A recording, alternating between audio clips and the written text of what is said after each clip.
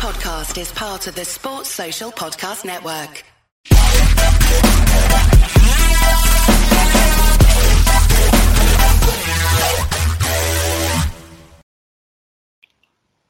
Hey guys, it's Sai and welcome to ACEcast Nation.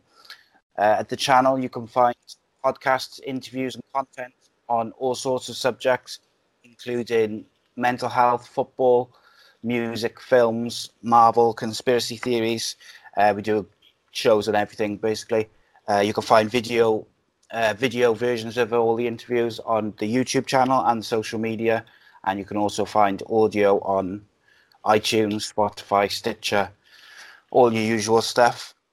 So we've done a few different shows on mental health. I did what we tried to do with the mental health ones is I tried to do from a different point of view. So we had like a medical point of view, or the parent's point of view, or a patient's point of view. We've done one on ADHD, or a few on ADHD. We've done one on depression and grief, which touched a bit on addiction. We also did one on bipolar. So today is the first in a sort of new series of stuff which I was trying to put together, which was mental health and sport. So we're going to interview some ex-footballers, some ex-athletes, some medical professionals, some journalists, and try and discuss it and get a little bit of a input into that. So today's guest is a sports psychologist, a lecturer, former semi-professional footballer, Tracy Donaghy. Welcome to the show. Sorry, thank you for joining me. I appreciate it. It's so I'm gonna be looking down, and it looks really weird. It's because I had to do a little bit of a switcheroo with my phone and my laptop to get Skype to work for myself today. So it's gonna look a bit strange, but there's not a lot I can do about that, unfortunately. So obviously, like, mental health is a hot topic anyway worldwide, particularly in the UK at the moment. There's a lot of people trying to raise awareness, which is obviously a good thing. I think it's a very complex subject anyway, and there's intricacies in all aspects of it. I find the mental health in sport one particularly interesting because there's so many different aspects to it, where you've got like the sort of top level, and they put pressure on themselves every week to be perfect. And then you've got sort of the clubs and the manager and the coaches and things like that who are putting pressure on them to do it. But then you've also got the fans and the crowds. And then I think social media adds like an extra bit of pressure, particularly, for young players. If they have a negative performance, they know about it straight away from hundreds of people. So it's something which I want to look into from all different aspects. So we'll sort of start with like top level sport and football. I say football is just because a lot of the people I'm going to speak to are, from a football background, but it applies to all sport really, in terms of, it could be boxing, fighting, rugby. It's all the same, pressure at the top, very top level, to perform, every week, as you were. So just quickly, if you could tell us, I wanted something which caught my eye on your website particularly, and I can't remember the exact performance psychology. Could you tell me a bit about that? Yeah, so I completed my master's in performance psychology, and I started working with athletes after getting that qualification, and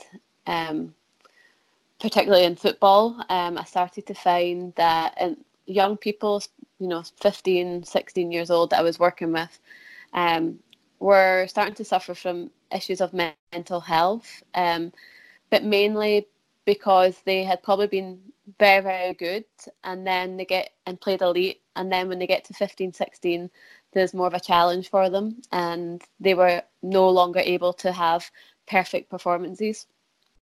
So when working with athletes, I found this reoccurring theme that individuals, if they didn't have a perfect performance, they would beat themselves up, they would be annoyed, and they would dwell on their performance throughout the week. So even if they had played a great game on the Sunday, I would maybe have a performance psychology session with them on the Wednesday, and they would be still ruminating about their performance. So I had one individual who saved a penalty kick, so you'd think that's amazing, but actually because she didn't save the penalty kick in a perfect way, then she was still thinking about it and anxious going into training and worrying about what people thought of her and different things like that. So my role as performance psychologist, trying to look at individuals and their well-being, and in turn, I think if people feel good about themselves, then that'll in turn help their performance. So from that experience, I started to get interested in perfectionism and how when you have really high standards for yourself, but you're very self-critical, how that impacts your mental health and your psychological well-being. And that's where I try to use my performance psychology to help individuals, mainly football, but I have worked across a number of sports. And that's when I got interested in my PhD, because I could see there was a problem within football and I wanted to find out how I could help. Yeah, it's a fascinating subject, because like particularly the kids one sort of sticks with me personally, because I've got a 14-year-old who plays academy football, and he's been in sort of around that level since he was about 9, and my youngest, who's 10, is sort of just in the sort of development sort of sides underneath that. And particularly my older boy, he's a goalkeeper, and he put so much pressure on himself. And what we found is he played for Cardiff City development team, so it's like just under the academy. And what we found is every time he went for a trial, like he's been for trials for the county or different clubs, is he put himself under so much pressure. Even at just like 11 or 12, it was like, oh, if I mess up today, I'm never going to be a professional footballer and my life's over. And it, you know, goalkeeper's a pressure position anyway, because you get the blame for everything and you blame yourself for everything. So now he's he's in like a Welsh League academy, which is a lower level, but I think he's a bit more comfortable.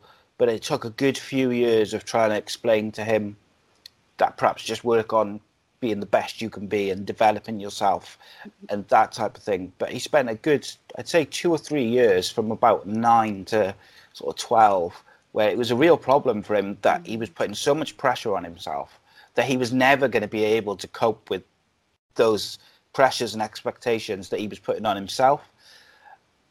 And I find it really fascinating, because for a child, you'd think, you know, just go and play football. Yeah. But obviously, when they get to like a level where they're being picked for their performance, they think, oh, Cardiff City, I'm going to be a professional footballer now. And perhaps don't take into account all the millions of factors which come into it between then and, you know, 16, 17.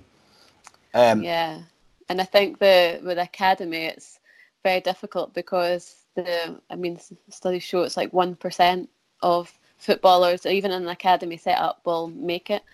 So there is that pressure that you're probably maybe not going to make it, but you have your hopes set on it, and you think that every mistake will contribute to not making it. Every performance is, you know, you're putting the hopes on becoming professional or keeping your contract. And I think that's where it's very difficult for players. And there's lots of stuff that shows that academies can be quite harsh, as far as rejection of players, players getting dropped, or and I know within my research, there's one study that's out there that looks at academy players from 15 to 18-year-olds, and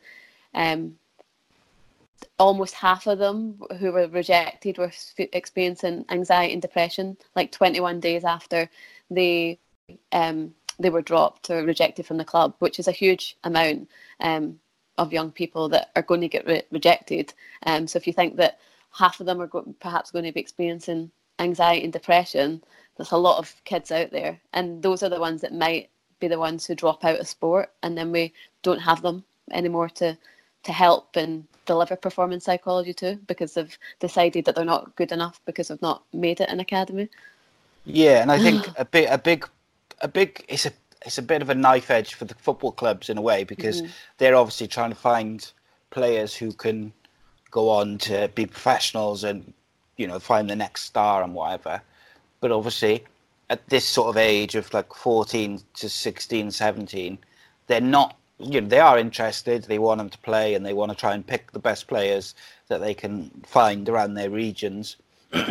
But what they don't really, you know, they reject it. They reject who they reject, and they keep who they keep.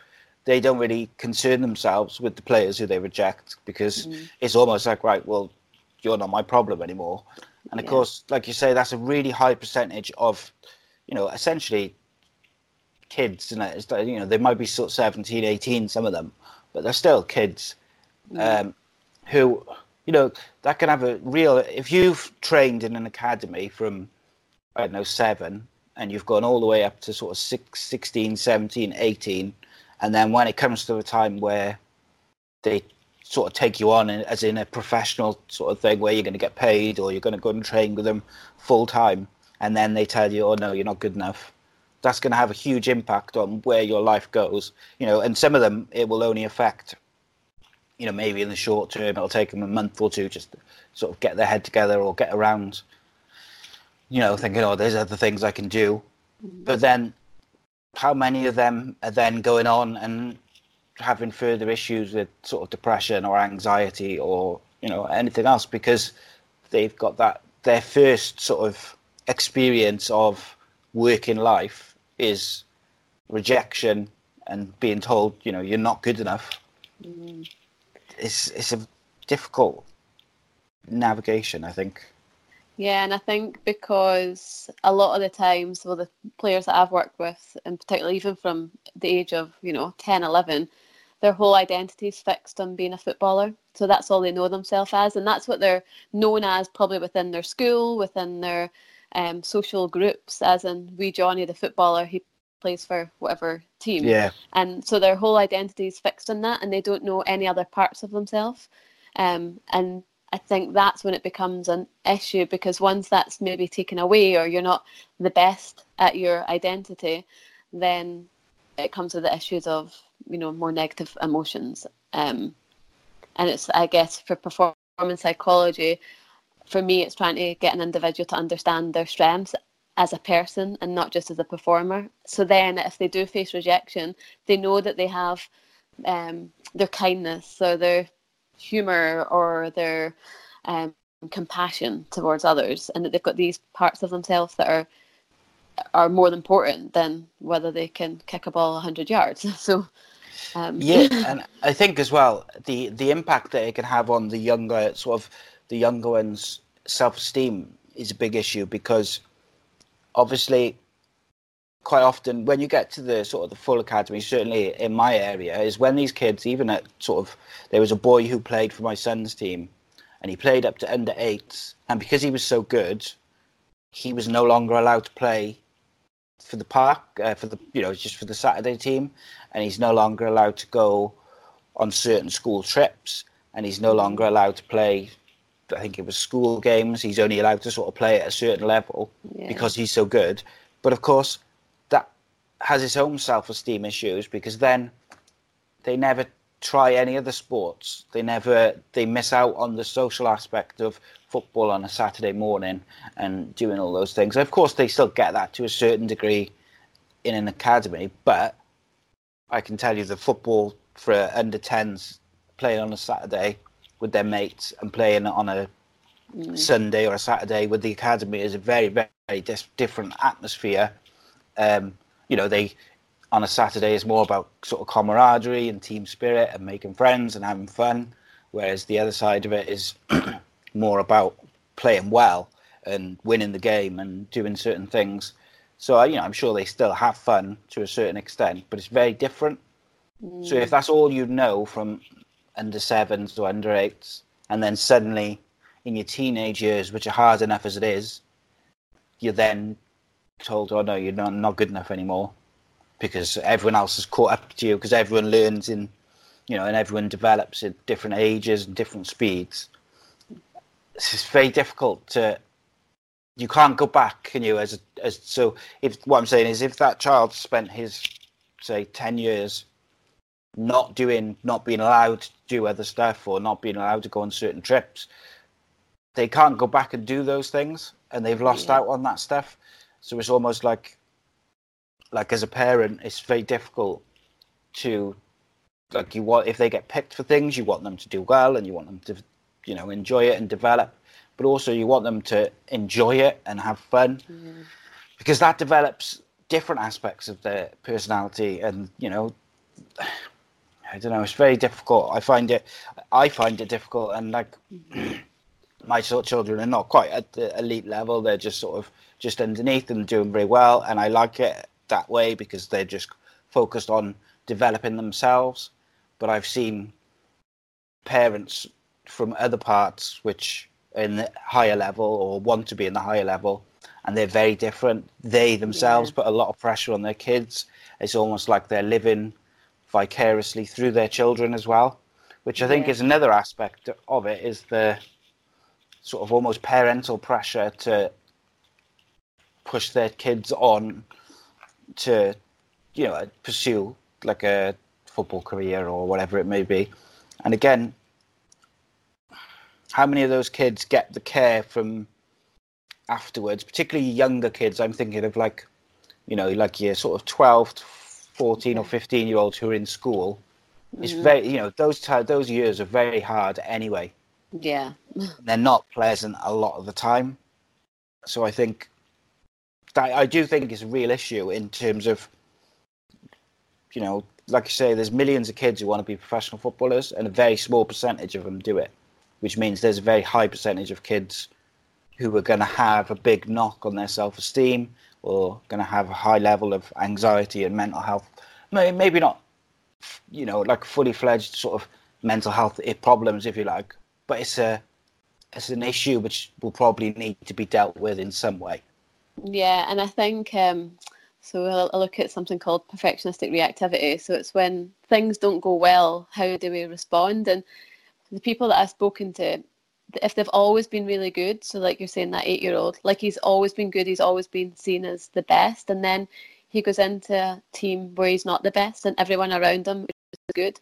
So I found with individuals, they find that the most difficult because there was a chance of them being almost perfect at what they do, and then the reaction to not being the best anymore is what then impacts their self-esteem and things like that. And I know from when I played, when I first started, I was terrible. I was absolutely an awful player. My coach told me I was rotten and that I would never make it because I just ran around like a headless chicken.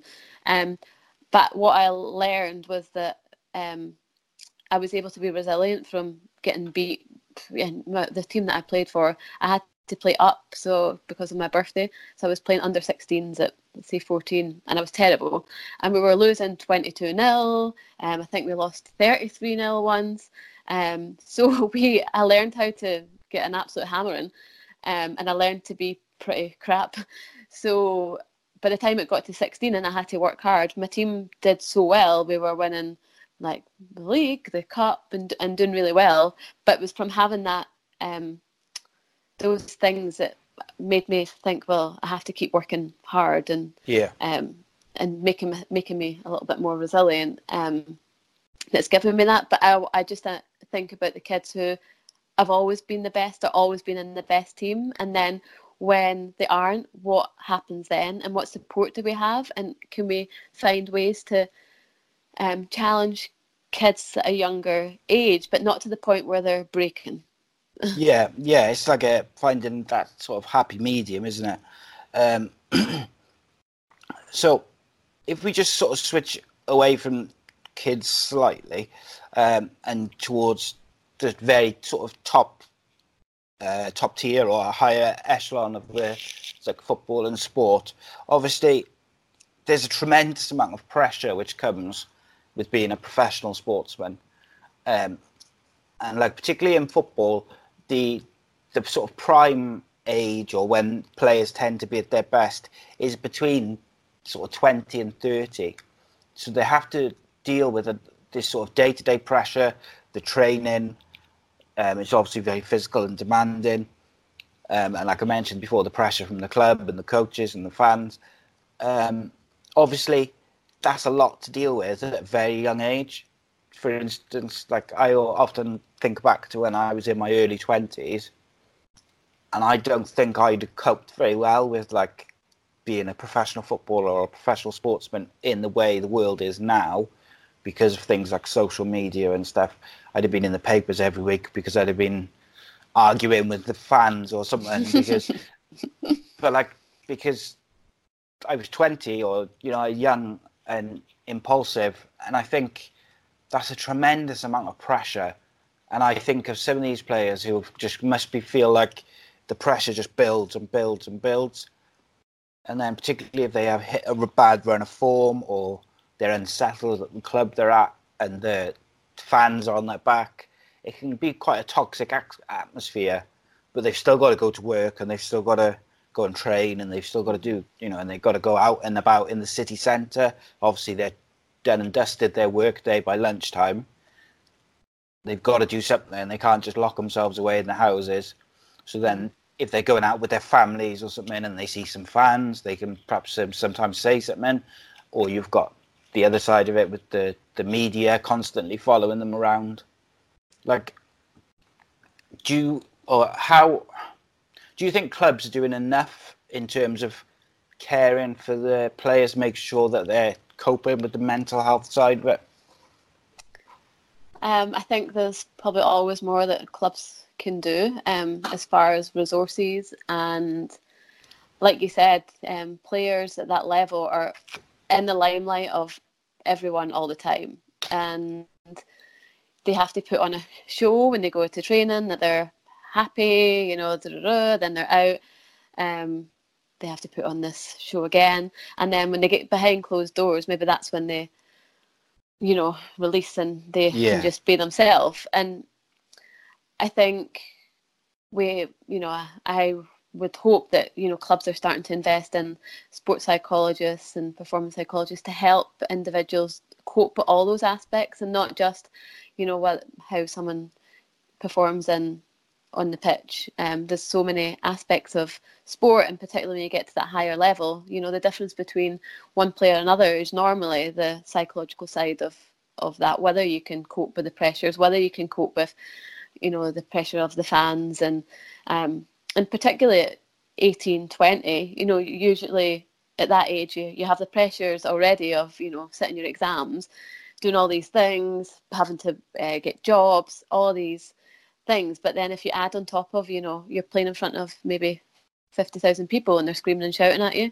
because you've made a mistake, or you've got a coach who is screaming and shouting at you, so I think those things, I'm really big on coach education and how to how coaches can empower their players by using effective communication and ways to empower people to make them feel good rather than just screaming and shouting at them for making mistakes. And I think the problem that I have is when I run coach education, I get all the coaches who are doing the right thing and they're great communicators, and they're turning up to coach education and psychology, but for those who perhaps are more disempowering to individuals, I'm not getting those in. And it's finding a way to educate all coaches. But I think a lot of organisations are doing a lot more. There's a lot more awareness in mental health, and a lot more mental health awareness training, which I think is great. I know in Scotland a lot of clubs are getting chaplains, maybe staying away from more of the sports psychology side, but getting chaplains in, which is another step closer to people getting support. So ideally I would hope that every sports team can have a full-time sports psychologist to help players. Yeah, and I think in the long term, it's only it'll only benefit those clubs to make sure that the players have got the support they need. I mean, do you think that obviously the amount of sort of pressure, and it can be like a big build up of pressure in these sort of issues around football or sport, or even things like boxing and fighting, where you have like an intense training camp before a big fight. The fighters are intense training and they're doing media, and it's very much in this sort of bubble. But obviously they're all quite short careers in terms of by your mid-30s, you tend to be done and dusted.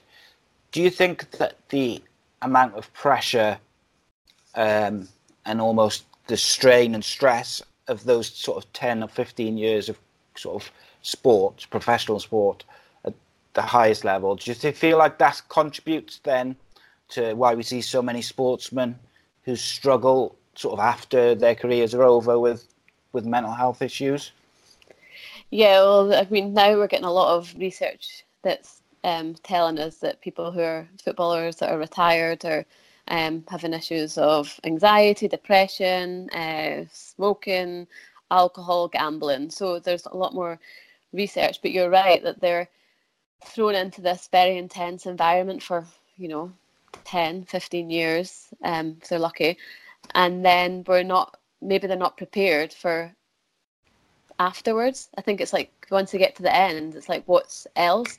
Whereas if we start to embed like training of how to invest money, or ways that you can grow your own business afterwards, or coaching badges or things like this, so that then when someone's career is over, then they've been trained, because especially for retired people who have been put out of sport for injury or rejection, then they've got another element to add, that they haven't ran the course of it.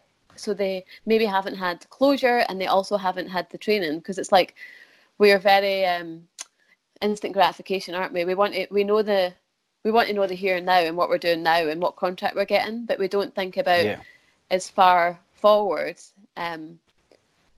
Especially if you already have your hopes on, like, well, I've got a contract and I'm going to be professional and that's it. So why would I do anything else?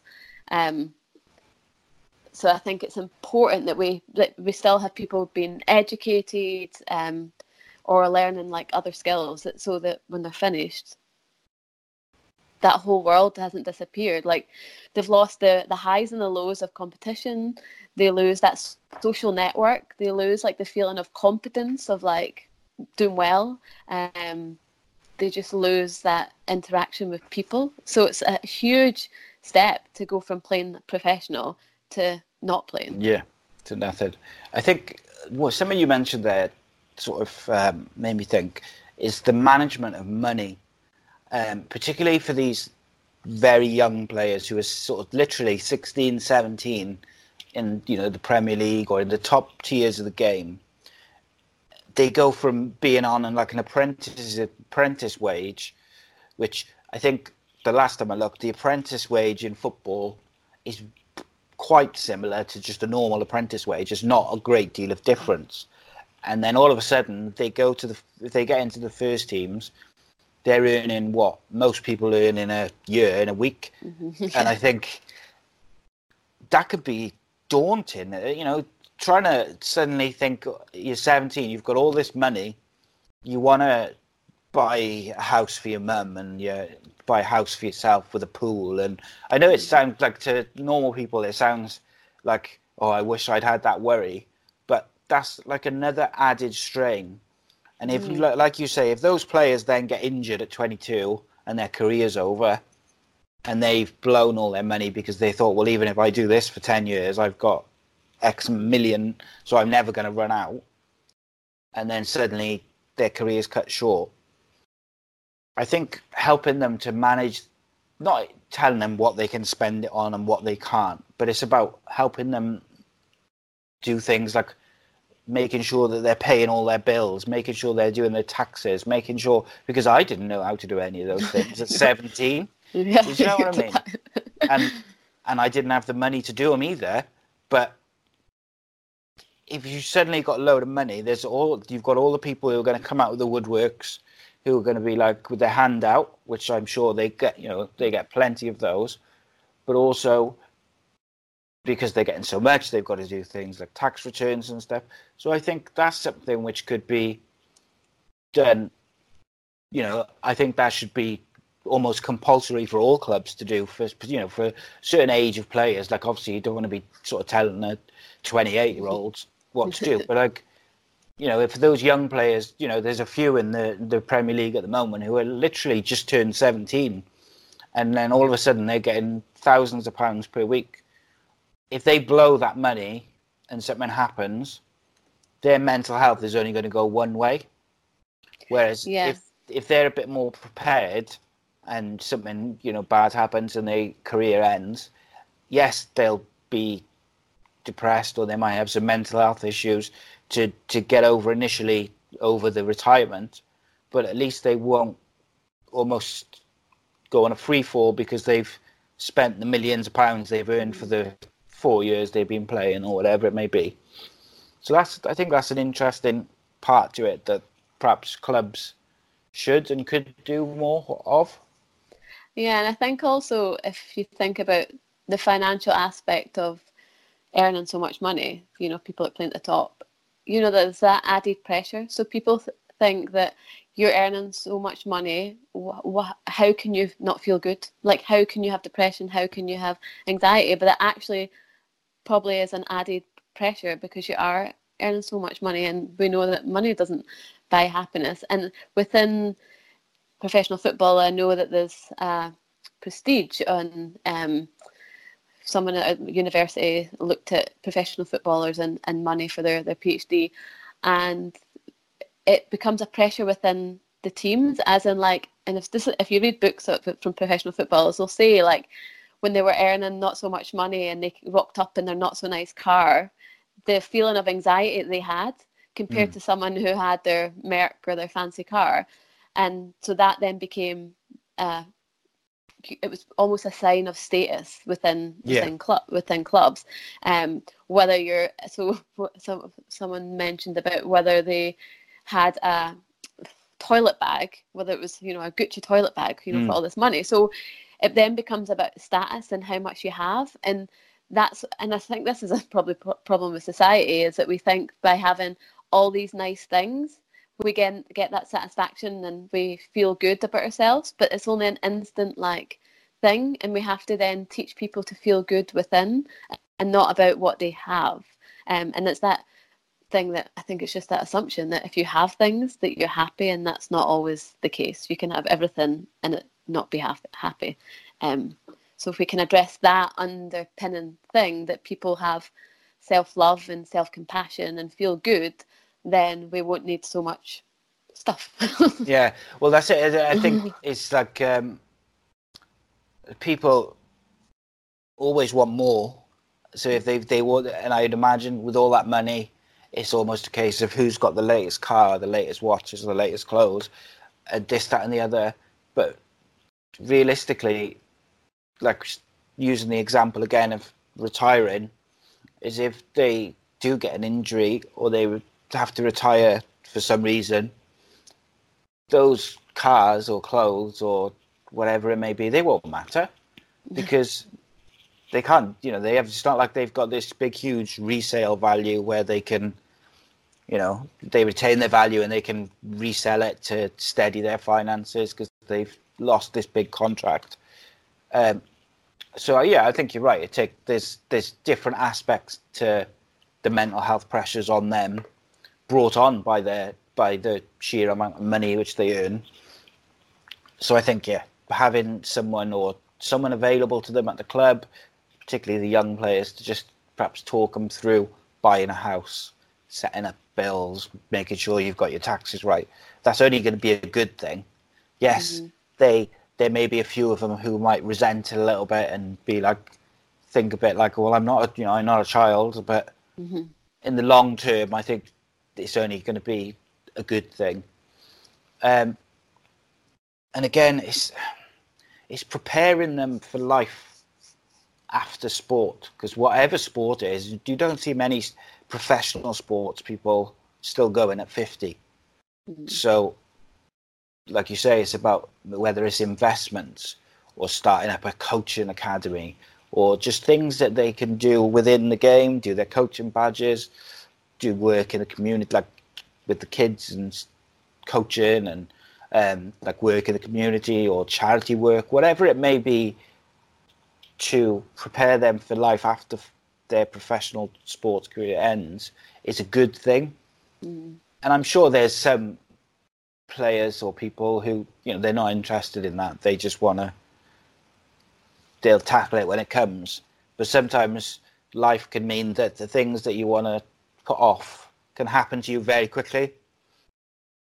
So if they can have that support through the clubs on a day-to-day basis, even if it's just someone within the club who they know, well, that person's there. If I need to go and just chat through some stuff, I can go and do it, and it won't be like this big, huge thing where the manager knows. And do you know what I mean? It's almost just like having, not like a counsellor, but like just like you said about the chaplain, it's just having that option for them to be able to go, and if something's getting on top of them or if they're struggling. Because in my opinion, I think it's only, sadly, and it's really sad, but I think it's only a matter of time before a current or young footballer ends up trying to or killing themselves during their career, simply because I think there's a lot of toxic stuff on the negative side of like football fans and football and the pressures. And I just think that do think it's only a matter of time, because everything is so instant with social media, and I just think things can spiral really, really quickly. And I do worry about that, I gotta be honest. Well, I mean, there's quite a few cases, which is very, very sad. And, one of the examples that I use quite a lot in my PhD is the example of Robert Enke, the goalkeeper. And if you read his book, you can see examples of him being very perfectionistic and suffering from anxiety around not being perfect and constantly striving and never being good enough throughout the book. And then obviously, sadly, he takes his life. But you see little accounts of him ruminating and dwelling on performances and that feeling of never being good enough and being severely anxious in goals. And for him presenting, you would never have known maybe that he was suffering from issues of mental health, because he put on such a good show. He was always smiling. If you look at pictures of him, he was, smiling, happy, and then he takes his life. So I think a lot more has to be done, and I'm actually running a project right now where I'm looking at personality and in professional football, and whether that predicts mental health and suicide ideation. So I'm getting professional footballers, so I'm recruiting, to look at that and see if our personality and being high in perfectionism is likely to impact people's thoughts of suicide and depression. And that way, if we know outside of sport that this is the case. If you're high in perfectionism, then it's linked to suicide or suicide ideation.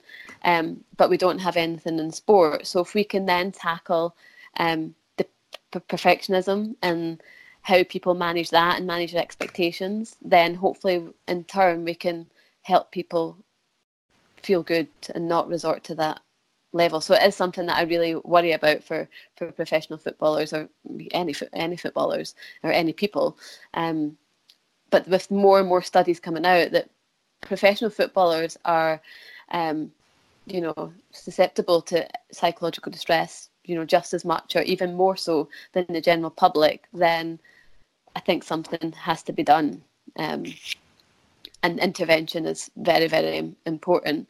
Within my PhD, I ran an intervention and looked at self-help and whether that could help individuals reduce their perfectionistic thinking. So I should never make a mistake. I need to be perfect. So these types of thoughts, if we have them a lot, will lead to more negative emotions over time. And whether giving someone just a resource to become aware of their perfectionism and aware of how their overthinking can impact them, can then in turn help their emotions, so more negative emotions, and help reduce these types of thoughts. So that's only one type of intervention, but there's so many that I think we have to start to embed, and from a young age, just teaching people how to love themselves and have compassion towards themselves, and be mindful and things like that. Yeah, I'd be very interested to read that and to see that sort of research where speaking to the players to see if there was like a direct sort of correlation between the two. Because when I spoke to football journalist Phil Brown, and we sort of did a show on depression and grief, and he sort of told his sort of heartbreaking story regarding his partner, and I discussed some of the things that I'd been through. And one of the things that we both had in common was that we very much come from a way of thinking of keeping your emotions to yourself, and not sharing your sadness or your frustration or your upset. And I think a lot of it is about changing that opinion, and I think it is changing, but I think there's still work to be done. And it's almost like telling, whether it's footballers or kids in academies or whoever, that it's all right to not be okay, and there's nothing wrong with sort of trying to talk through it and work out why you're feeling like it and what you can do to perhaps try and combat it. And the more we can encourage people to do that, the better. And I think particularly with sort of kids, not just kids in academies, just kids generally, I think the more that we can teach them sort of healthy mental health well-being, the better. And I think if you teach them to manage it as they're sort of going into teenage years, by the time they come to adults, hopefully they'll be a bit better equipped, perhaps, than people who grew up like myself, like 20, 30 years ago, who I wasn't equipped to deal with some of the issues that I had, through no fault really of anybody, just that the way of thinking mental health then to now was way, way different. So yeah, I think the more we can do to help children be prepared as they go into adulthood is better. It's a good thing, obviously. Yeah, I think I teach how to manage anxiety, stress in schools, and just having kids address or even talk or admit the types of feelings that they might have in the lead up to exams. And the majority of them will say that they are stressed out and they're anxious. And knowing that, anxiety... No. Then obviously impact... Oh no. Gone.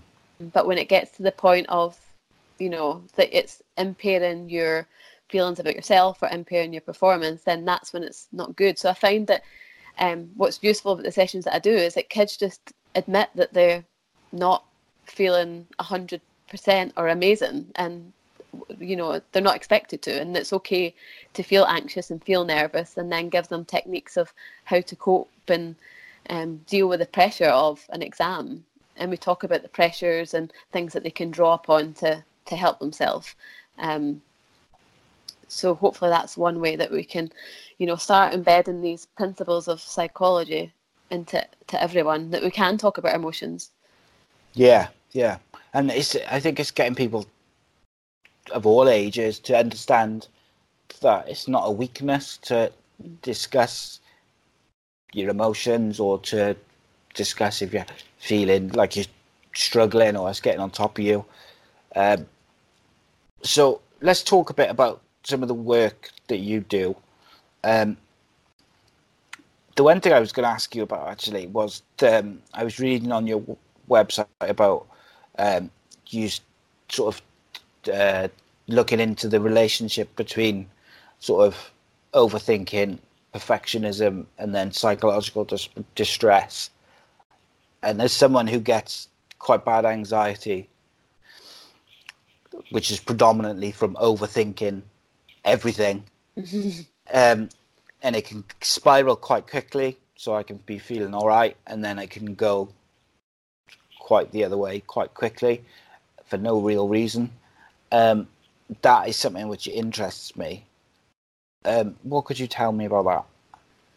Well, I was I've been interested in how our thought patterns impact from probably being an overthinker, having perfectionistic thoughts, as in I need to be perfect, I can't make a mistake, but also that rumination of things. So worrying about things that have happened in the past. So dwelling on performances, thinking, oh, I should have done this better, I could have done that better, I should have done more, and then that comes with guilt.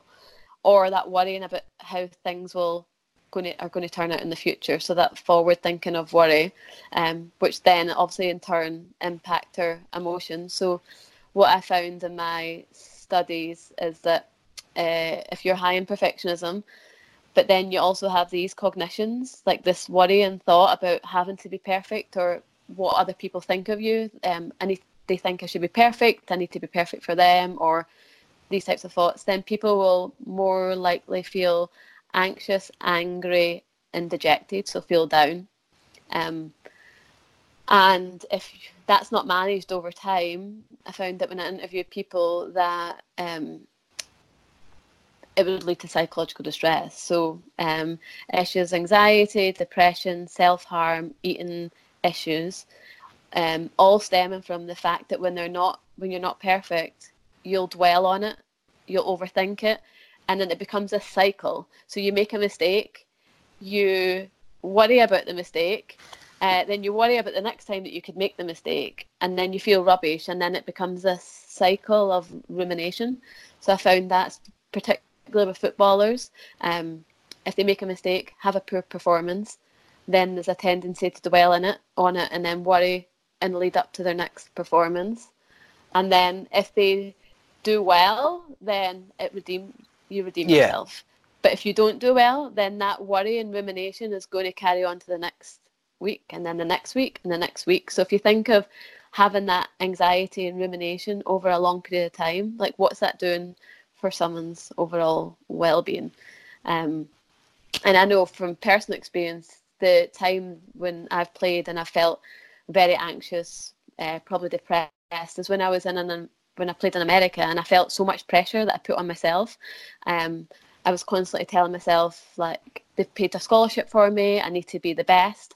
They brought me over for this, I need to do that. I can't make a mistake or they're going to send me back to Scotland. So I had these cognitions in my head before I had any idea what sports psychology was. And it would make me really anxious, like so anxious that I performed the worst I've ever performed because I had put so much pressure on myself. And that then would impact, my studies and everything else, because I needed to be perfect. I needed to get A's. I needed to do the best in football. So probably I didn't enjoy being in America as much as I could because I had all these expectations of myself, and it just made me depressed and anxious. And then I found sports psychology and looking at cognitions and how to help people with these cognitions, irrational thoughts, catastrophizing, worrying, perfectionistic thinking, and ways to just stop that thinking. So I use like shut up and get on with it. So if I realise that I'm like overthinking and going on and on in my head, about something that's making me anxious, I just say shut up and get on with it. And I try and use distraction techniques.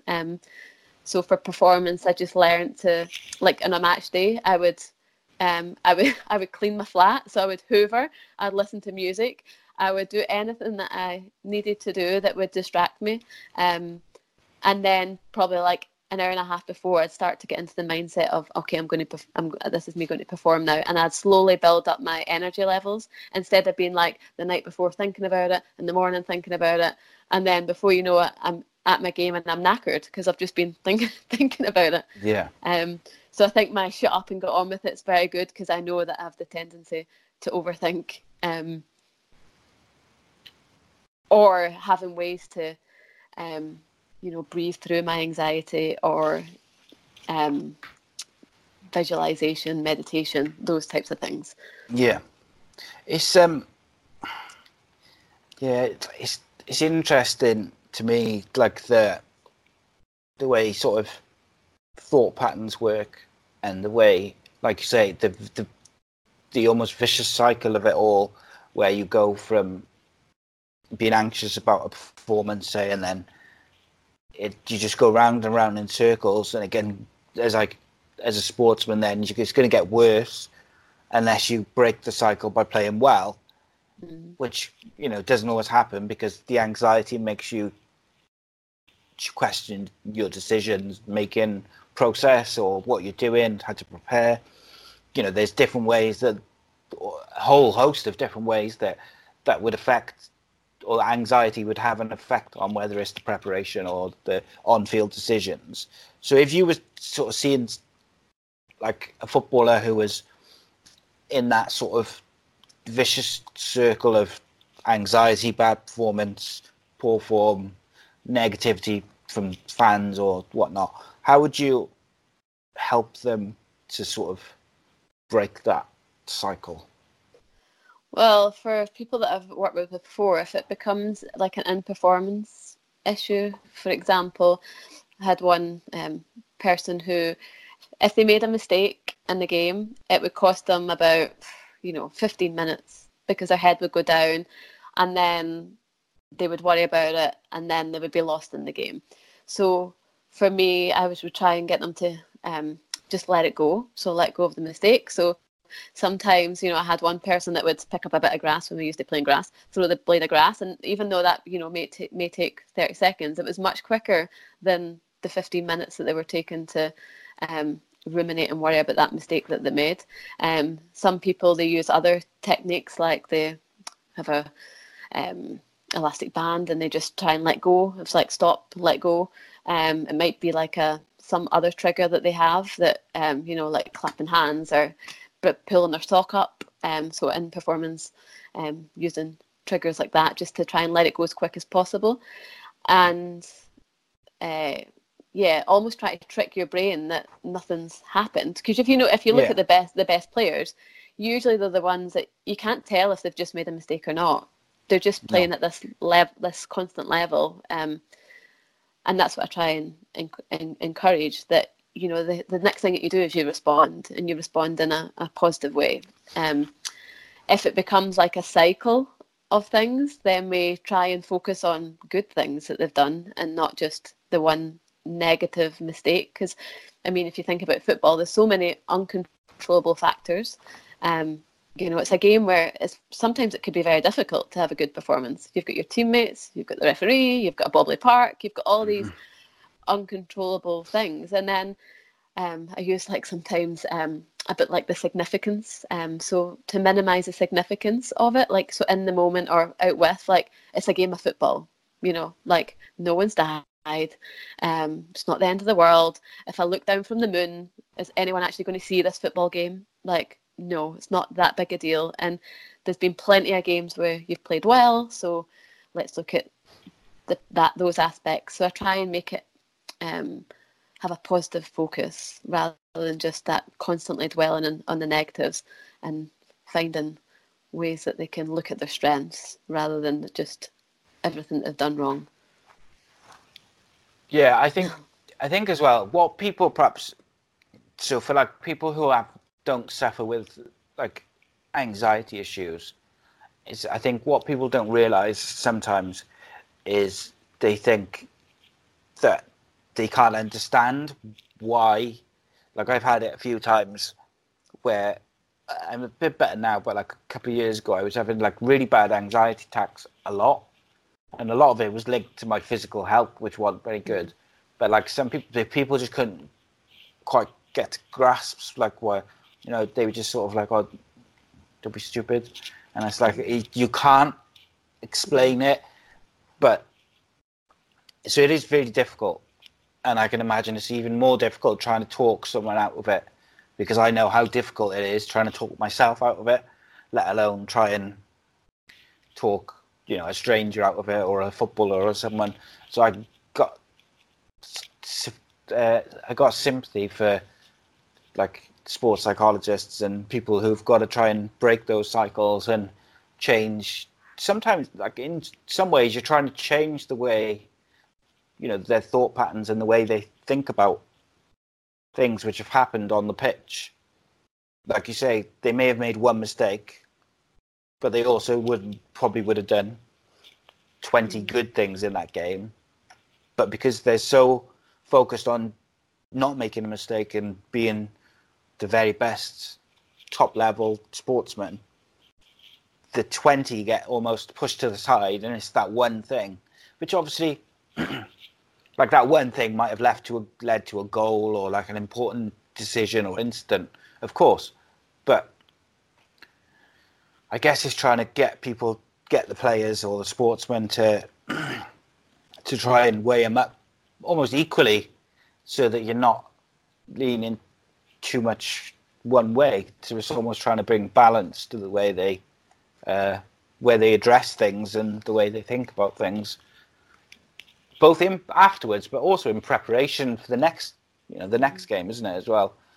Yeah, and that's where mistakes are useful, because we then can find ways to rectify it or learn from it. But we often attribute mistakes to then not being good enough. Mm. And I worked with a coach once, and I liked that he would reinforce before every single game to his players, after we had discussions, that mistakes are the only thing that you can accept is going to happen in football. Like, that's the one thing that you can guarantee. There are always going to be mistakes, and everyone's going to make a mistake in football, in a game, every single game. There's not going to be one person who has a completely perfect performance, because it doesn't exist. And I think that's what is different about football compared to other sports, is that a lot of things are subjective.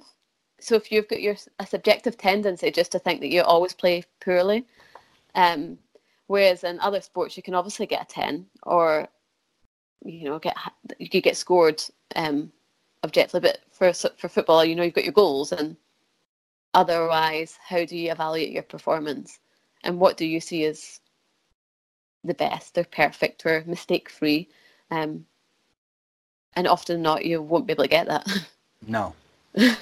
Yeah, no, it's obviously, like I said right at the start of the show, is mental health generally is so complex, and there's so many little intricacies, situational things which impact it, and emotional things which impact it, past behaviors and experiences. Everything sort of combines to make this big thing of your mental health. So it's a very difficult thing to manage, and I think the more help that people get generally, not just sportsmen, the more help you can give people to manage that, whether it's to manage mental health issues or just to maintain healthy mental health well-being, is a good thing.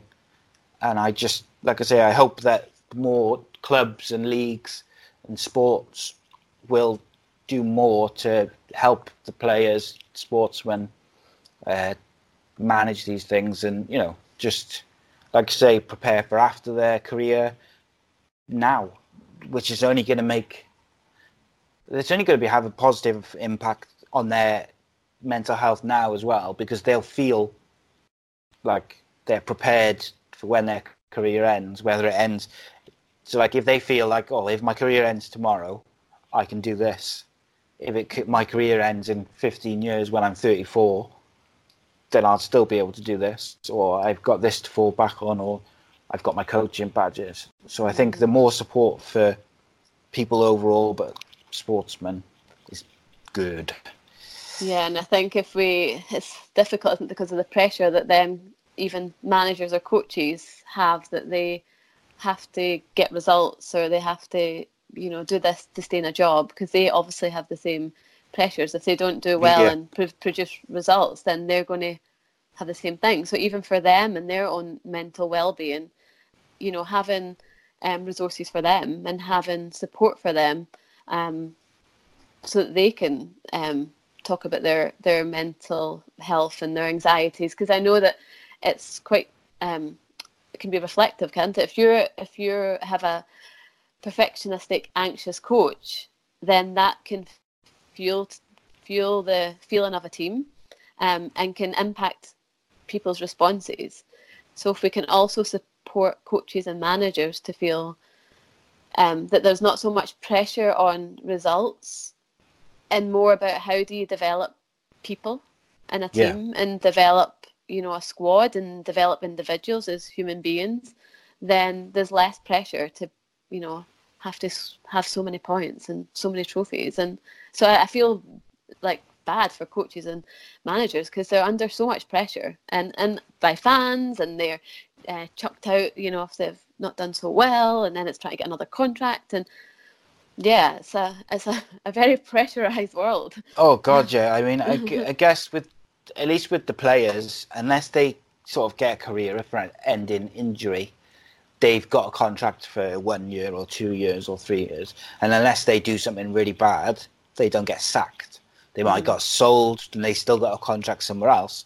Whereas a manager and a coaches, if they have a run of bad results, which is technically to a certain point out of their hands anyway, because they don't play, they just organise and set up the play and the team and whatnot. Which obviously they have a say in how the team does, but ultimately it's down to whether those players perform. The majority of top teams now, if you lost 8 out of 10 games, they'll be looking over their shoulder, probably going to get the sack. So, yeah, I didn't even think of it from a coach's point of view. I went in sort of looking more from players and stuff, and I could do another hour about managers. But thank you so much, Tracy, for joining me. I really do appreciate it, and thank you for finding time in your hectic schedule to spare me an hour or so. I do appreciate it. Thank you. Thank you for having me. It's all right, it's no worries. Tell the people where they can find you on social media and your website. So my website is believepositivepsychology.com. So that's my website. I'm on Instagram is T_Dawn_be positive. Email address, if you want any questions, Tracy_Donicky@hotmail.com. I'm on Twitter at TDonna005. Ask me any questions. And Indeed. If there's any professional footballers that want to fill out a survey for me, get in touch. Yeah, definitely. The people I'm going to speak to are more ex-players, I think. But if you want them to fill it in, I'll get them to fill it in for you. That's not a problem. When I interview them over the next couple of weeks, you can find us on under Ace Podcast Nation on Facebook.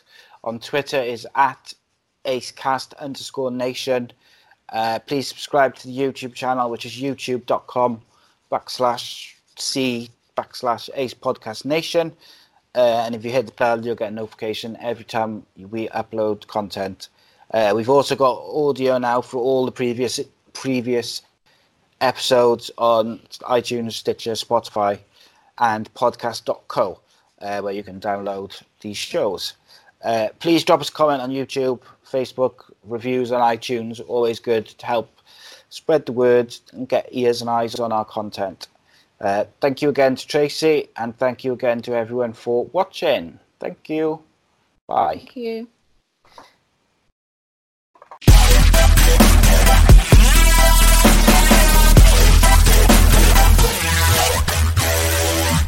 Sports Social Podcast Network.